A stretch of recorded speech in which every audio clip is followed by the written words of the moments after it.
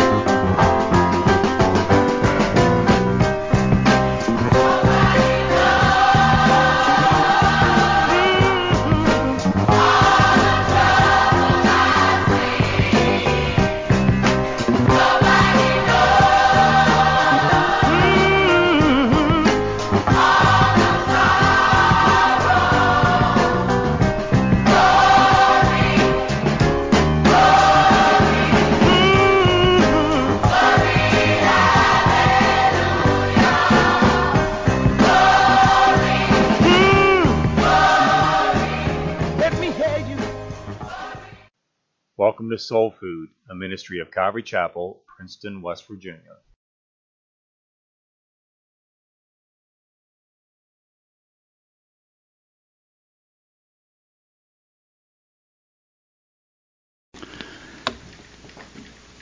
Stephen Lungu came to the painful realization of God's anger against his sin at an evangelistic tent meeting in Highfield, Rhodesia. Lungu had gone to the rally hell-bent on destruction. He and the other members of a street gang called the Black Shadows were armed with explosives. They had decided to kill as many Christians as they could.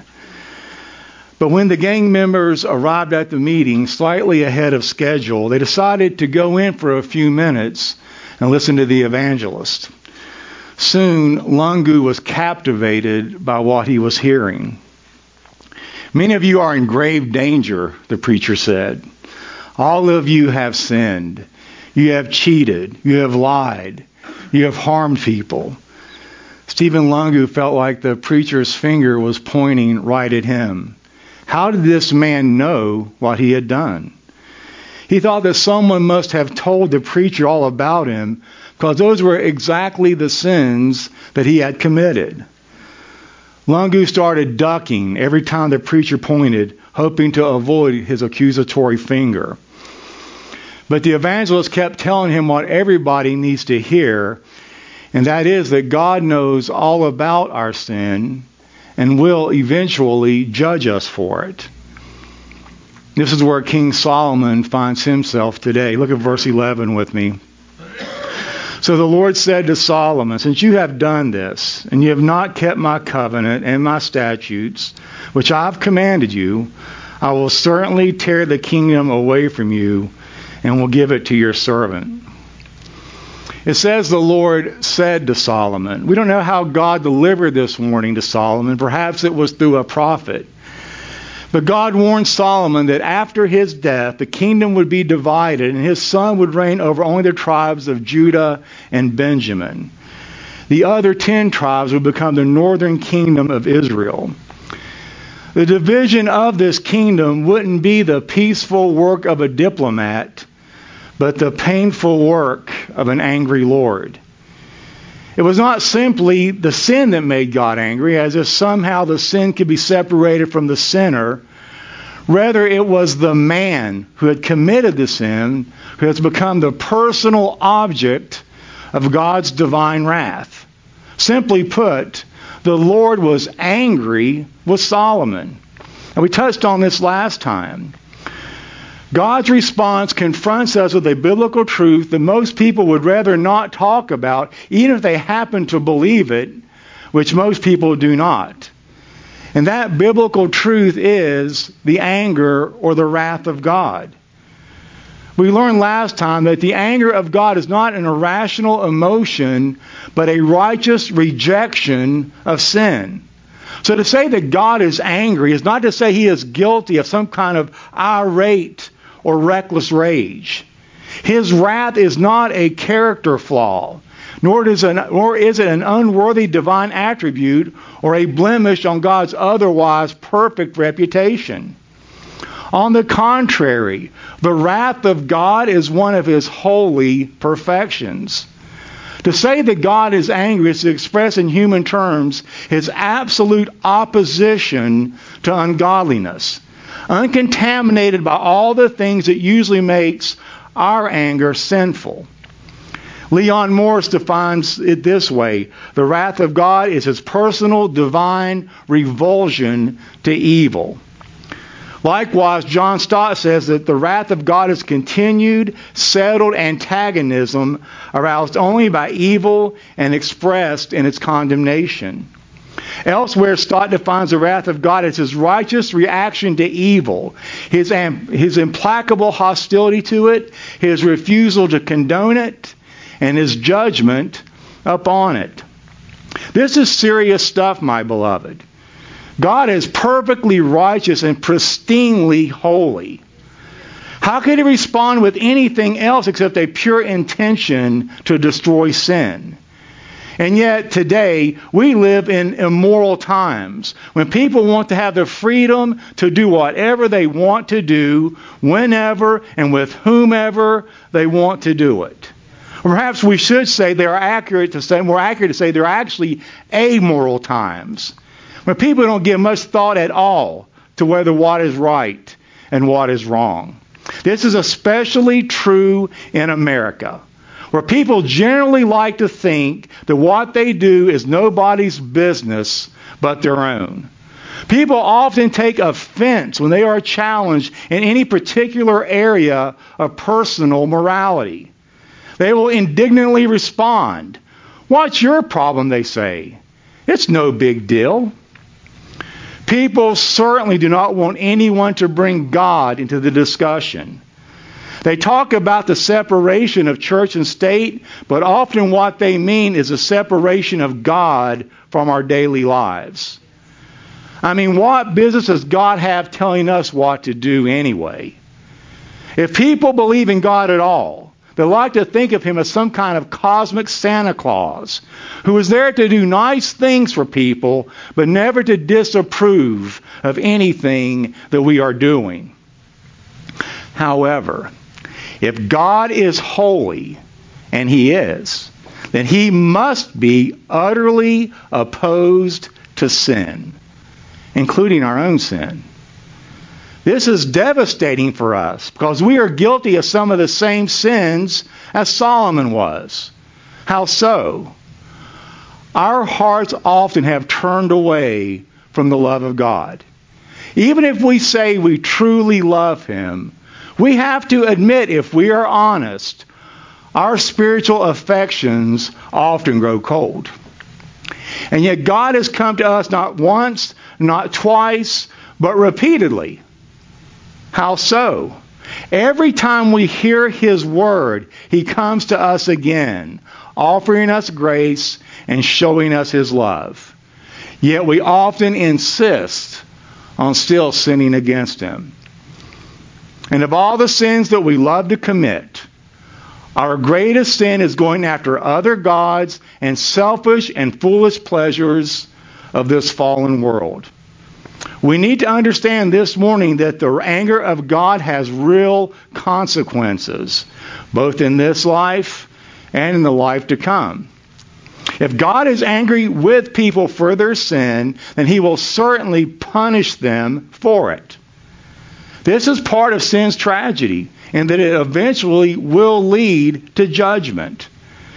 And because of God's perfect justice, sinners are liable to suffer the consequences of their sin. And we can see this clearly in the tragedy of King Solomon's life. In earlier days, God had spoken to Solomon using the word "if," as in, if Solomon walked with God in holy obedience, then God would establish his throne. Otherwise, his kingdom would be lost. That meant that the blessings of his dynasty were conditional on keeping the commandments. Yet when God spoke to Solomon this time, he didn't start with the word "if." He started with the word "since." As in, since this has been your practice, and you have not kept my covenant and my statutes that I've commanded you, I will surely tear the kingdom away from you and give it to your servant. Unfortunately, it had become Solomon's regular practice at this point to not keep the commandments of God. And so since the condition of the covenant had not been kept, certain consequences were sure to follow. Solomon's kingdom is going to be ripped out of his hands and given to another. And why did this happen? Because his heart had turned away from the Lord. The issue, my friends, is always the heart. Solomon's heart had left the Lord and began to pursue other gods. The Lord in verse 9 makes mention of the fact that he appeared to Solomon 2 different times. And yet, as far as we know, the Lord had never appeared to King David. Yet Solomon heard from God twice. That tells us that miraculous manifestations do not produce spiritual maturation. It's not miracles that produce maturity. It's the Word of God. Case in point, David heard the word of the Lord, responded to the word of the Lord, and kept the word of the Lord. David loved God deeply. And so if you're a lover of God, you're on good ground. If you love the Lord and appreciate Him and are thankful for what He is doing in your life and who He is, you're on good ground. But if your heart is not towards the Lord, then you're on dangerous ground indeed. We know that King Saul ultimately had no heart for the Lord. We could say that David had a whole heart for the Lord, and maybe Solomon had half a heart for the Lord. Solomon began well, but ended poorly, for his heart was turned.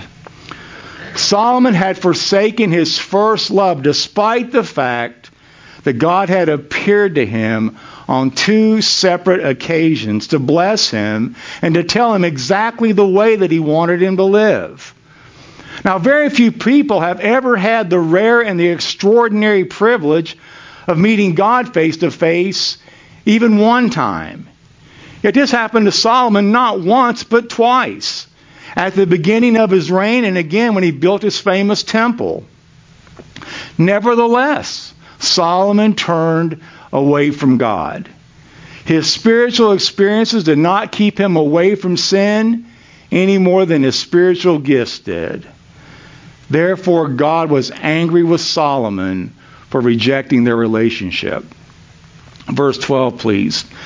However, I will not do it in your days, only for the sake of your father David, but I will tear it away from the hand of your son. God was not an indifferent observer as the king led his nation into spiritual rebellion. God is outraged by Solomon's defection. Firstly, Solomon had experienced direct encounters with God Himself and had felt His love and power firsthand. He could not offer the excuse that God was some distant reality whom he had known through David or some other prophet. Second, Solomon could not say that he was ignorant of God's requirements. Through the written word, his father's instruction, and God's direct intervention, he had received all of God's standards. But all those things did not keep Solomon on course. So here, Solomon once again meets God. But this time, the experience is different. You see, God is not going to allow Himself to be trifled with. He charges Solomon with covenant unfaithfulness in that you have not kept my commandments because you had a rebellious attitude. The Lord had repeatedly reminded Solomon that while the Davidic covenant was unconditional, covenant blessing was contingent on obedience. Now Solomon confronted the fact that God would not allow His people to continue in sin, as no good father would. Judgment was certain, God said. I will tear the kingdom away from you and give it to one of your subordinates. Tear away indicates that the removal will be forceful and even violent. Now that word tear is going to become a key word in our passage. It's an appalling reminder of an earlier day when the prophet Samuel said almost the identical words to Saul when he said, "The Lord has torn away the kingdom of Israel from you this day and has given it to a neighbor of yours who is better than you." That neighbor turned out to be King David. Could it be now that David's son has become no better than Saul? Was the Lord about to deal with the disobedient Solomon as he had dealt with the disobedient Saul? Only one thing keeps Solomon on the throne at all, and that is the promise that the Lord had made to David. For David's sake, the Lord allows Solomon to remain in power. Furthermore, for David's sake, his descendants will continue to rule a fragment of the covenant nation. But despite these concessions to David's memory, however, the punishment is clear, irrevocable, and stunning. Solomon's sin will soon cause his nation to crash from the heights that it had achieved. His idolatry will lead to idolatry among the people.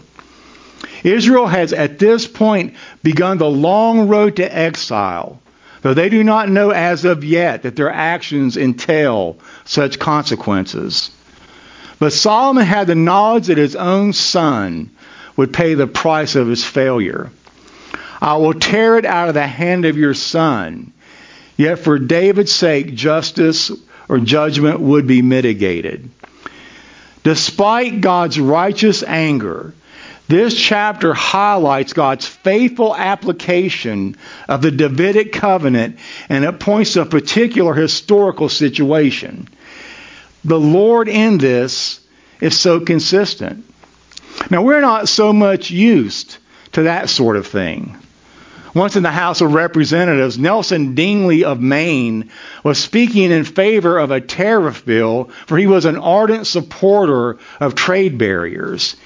In his speech, he scourged Americans who shirked the rigors of the custom laws by making their purchases overseas. But while he continued his scolding, Jerry Simpson from Kansas quickly reached under Dingley's desk, pulled out Dingley's silk hat, and held it up for all to see, and the label said, "Made in London." It's one thing to have a distinct policy, and it's another to apply it consistently. Yet that is precisely what God is doing in this text. But in doing so, he is being faithful in ways that we do not usually consider. What do I mean? He is faithful in his judgment, faithful in chastisement, faithful in wrath, faithful in jealousy, and faithful in severity. And yet, is he not deserving of praise for all this, being a true God to us? Look at verse 13. "Yet I will not tear away all the kingdom, but I will give one tribe to your son for the sake of my servant David and for the sake of Jerusalem, which I have chosen." As I said, were it not for God's covenant with David and his love for Jerusalem, he would have taken the entire kingdom away from Solomon's descendants. But God had promised David a dynasty that would never end. And therefore, he kept one of David's descendants on the throne in Jerusalem until the city was taken over by the Babylonians and destroyed. Now, of course, the ultimate fulfillment of that Davidic promise is in Jesus Christ. God's name was on the temple, and so he preserved Jerusalem, and God's covenant was with David, so he preserved David's dynasty. Such is the grace of God. As faithful as he is to be angry and to judge sin, he is just as faithful to apply mercy and grace to anyone who asks. In fact, James says that mercy triumphs over judgment. The main point for the church, however, is that what we see particularly in 1 Kings 11 is true universally. Namely, history is under God's control. Clearly, the principle is that God's judgment does not involve cancellations of God's promises. When God announced judgment to Solomon, he placed two restrictions on it. Not now in verse 12, and not all in verse 13. Despite that, however, judgment is coming. And it all started slowly with Solomon being seduced by his desires. And that is a danger that every person in this room faces this morning. You see, one of the big problems with using moderation of sin as a justification for whatever you want to do is that it's almost impossible to take just one bite when you're really hungry. Solomon, for example, was obviously hungry for power and influence on the world stage, so one treaty and one foreign wife was never going to prove to be enough. One good bite led to another and another and another until he ended up with 1,000 foreign women in his harem, and now judgment has arrived. Now, to my way of thinking, this is scarier than anything else. History shows us again and again that God just doesn't sit back and watch as sin managers operate. In the same way you and I might hunker down with some popcorn to watch a movie. He watches, yes, but he also reserves the right to actually get involved. And when he does, it's not pretty. In Solomon's case, we're going to see that God started raising up enemies to oppose him, which we're going to look at next week. Now, in David's case, God sent the prophet Nathan to deliver a stinging rebuke and announce a series of dire punishments. In Ananias and Sapphira's case, God just struck them dead. This, then, is the ultimate miscalculation that the sin manager makes. She thinks she is shrewd enough to keep the sin and the people in her life well managed. What she forgets to factor in is a living God who sees everything and doesn't take kindly to sin, and who, contrary to popular belief, is not endlessly tolerant. So right now, if you have been managing your sin, you need to understand that you are on thin ice, and that ice is melting even as we speak. We really only have one good option, and that is repentance. Repentance is one of the most important and least understood commands, I think, in all of the Bible. Sometimes when I talk with people who want to accept Christ, I ask them if they know what repentance is. They almost always define it as being sorry for your sin. And certainly there is an element of remorse involved, but true repentance is so much more than that. Let's say I come home drunk one night, I'm not going to, and run over my neighbor's mailbox. Well, the next morning I realize what I have done, and I feel terrible. So I go to my neighbor and apologize. Then I buy him a new mailbox and install it. In fact, I buy him a better mailbox than he ever had before. So right now he has the nicest mailbox in town. Have I repented? Well, I've shown remorse and made restitution, yes. But have I repented?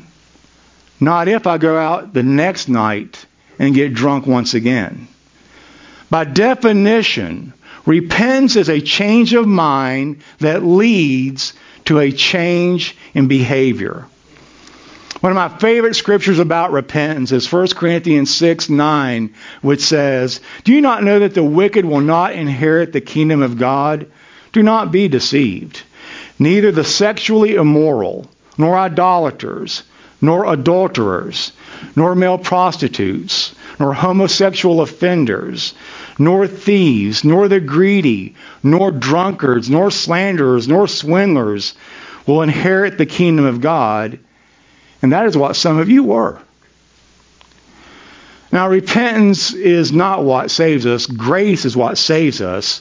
But repentance is a response to that grace that makes us, having received grace, and makes us different from what we were before. I'll say it one last time. If you're a sin manager, I plead with you to repent before you come to your own moment of humiliation. Don't be fooled by the success you've had keeping your life all together and your friends and your family members in the dark. Sooner or later, you're going to make a mistake, or God himself will step in and bring you down. But don't take my word for it. Consider the warning of the guy who wrote the book on sin management. None other than Solomon himself. He said in Proverbs 28:13, people who conceal their sins will not prosper. But if they confess and then turn away from them, then they will find mercy. To finish up today, we need to see that all people everywhere have been just as foolish as Solomon was in different areas, and there are consequences. As the Apostle Paul in Romans begins his majestic exposition of the gospel in which the righteousness of God is revealed, he emphatically asserts the wrath of God is revealed from heaven against all ungodliness and unrighteousness of men who in their unrighteousness suppress the truth. Listen to this. Claiming to be wise, they became fools and exchanged the glory of the immortal God for images resembling mortal man and birds and animals and creeping things. For us, as for Solomon, the wrath of God is more than a religious idea.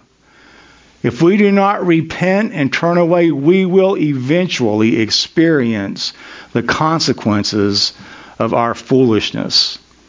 But the wonder of the gospel is that God's promises are not destroyed by our sins and their consequences. And faithfulness to his promise so long ago, a son of David has come who delivers us from the wrath to come. If Stephen Lungu was here this morning, I'm sure you would hear an amen from him. Remember him from our opening? The story of Stephen Lungu ends with this kind of rescue. Earlier I had described how Lungu went to a meeting armed with explosives and ready to use them. But listening to the preacher, he came to the sudden and painful realization that God was angry with his sin. Yet the evangelist did not stop with the wrath of God. He also preached the compassion of Christ. Suddenly I began to understand what Christianity was all about, Lungu later wrote. Jesus had suffered in all the ways that I knew so well. Poverty, oppression, hunger, thirst, loneliness. I'd known all of these, and so had he. But the amazing thing was, he had not needed to know such suffering, but he had accepted it in his love for me. He had come to earth for my sake and to pay the price for my sins. My wages were death, but Jesus paid the price for me. Lungu finishes by saying, yes, this is what Christianity is all about. The tragedy of our sin has fallen on Jesus Christ. Although this morning we are all guilty as Solomon in different areas, there is forgiveness for us through the cross. And therefore we can be saved from the wrath of God to live happily ever after. Let us pray. Lord, I know that some sermons are hard. This was one of those. Part of what you tell pastors to do is to warn the people. And as we go verse by verse, that's how we do things. And this week was a week about warning. That any of us who have deceived ourselves into thinking that we are okay, that you would open up our eyes and let us see us where we truly are. And Father, that you would just let us realize the great love that you have for everyone in this room. You only want the best for us, which is holiness and eternal life with you. We ask these things in Christ's name. Amen.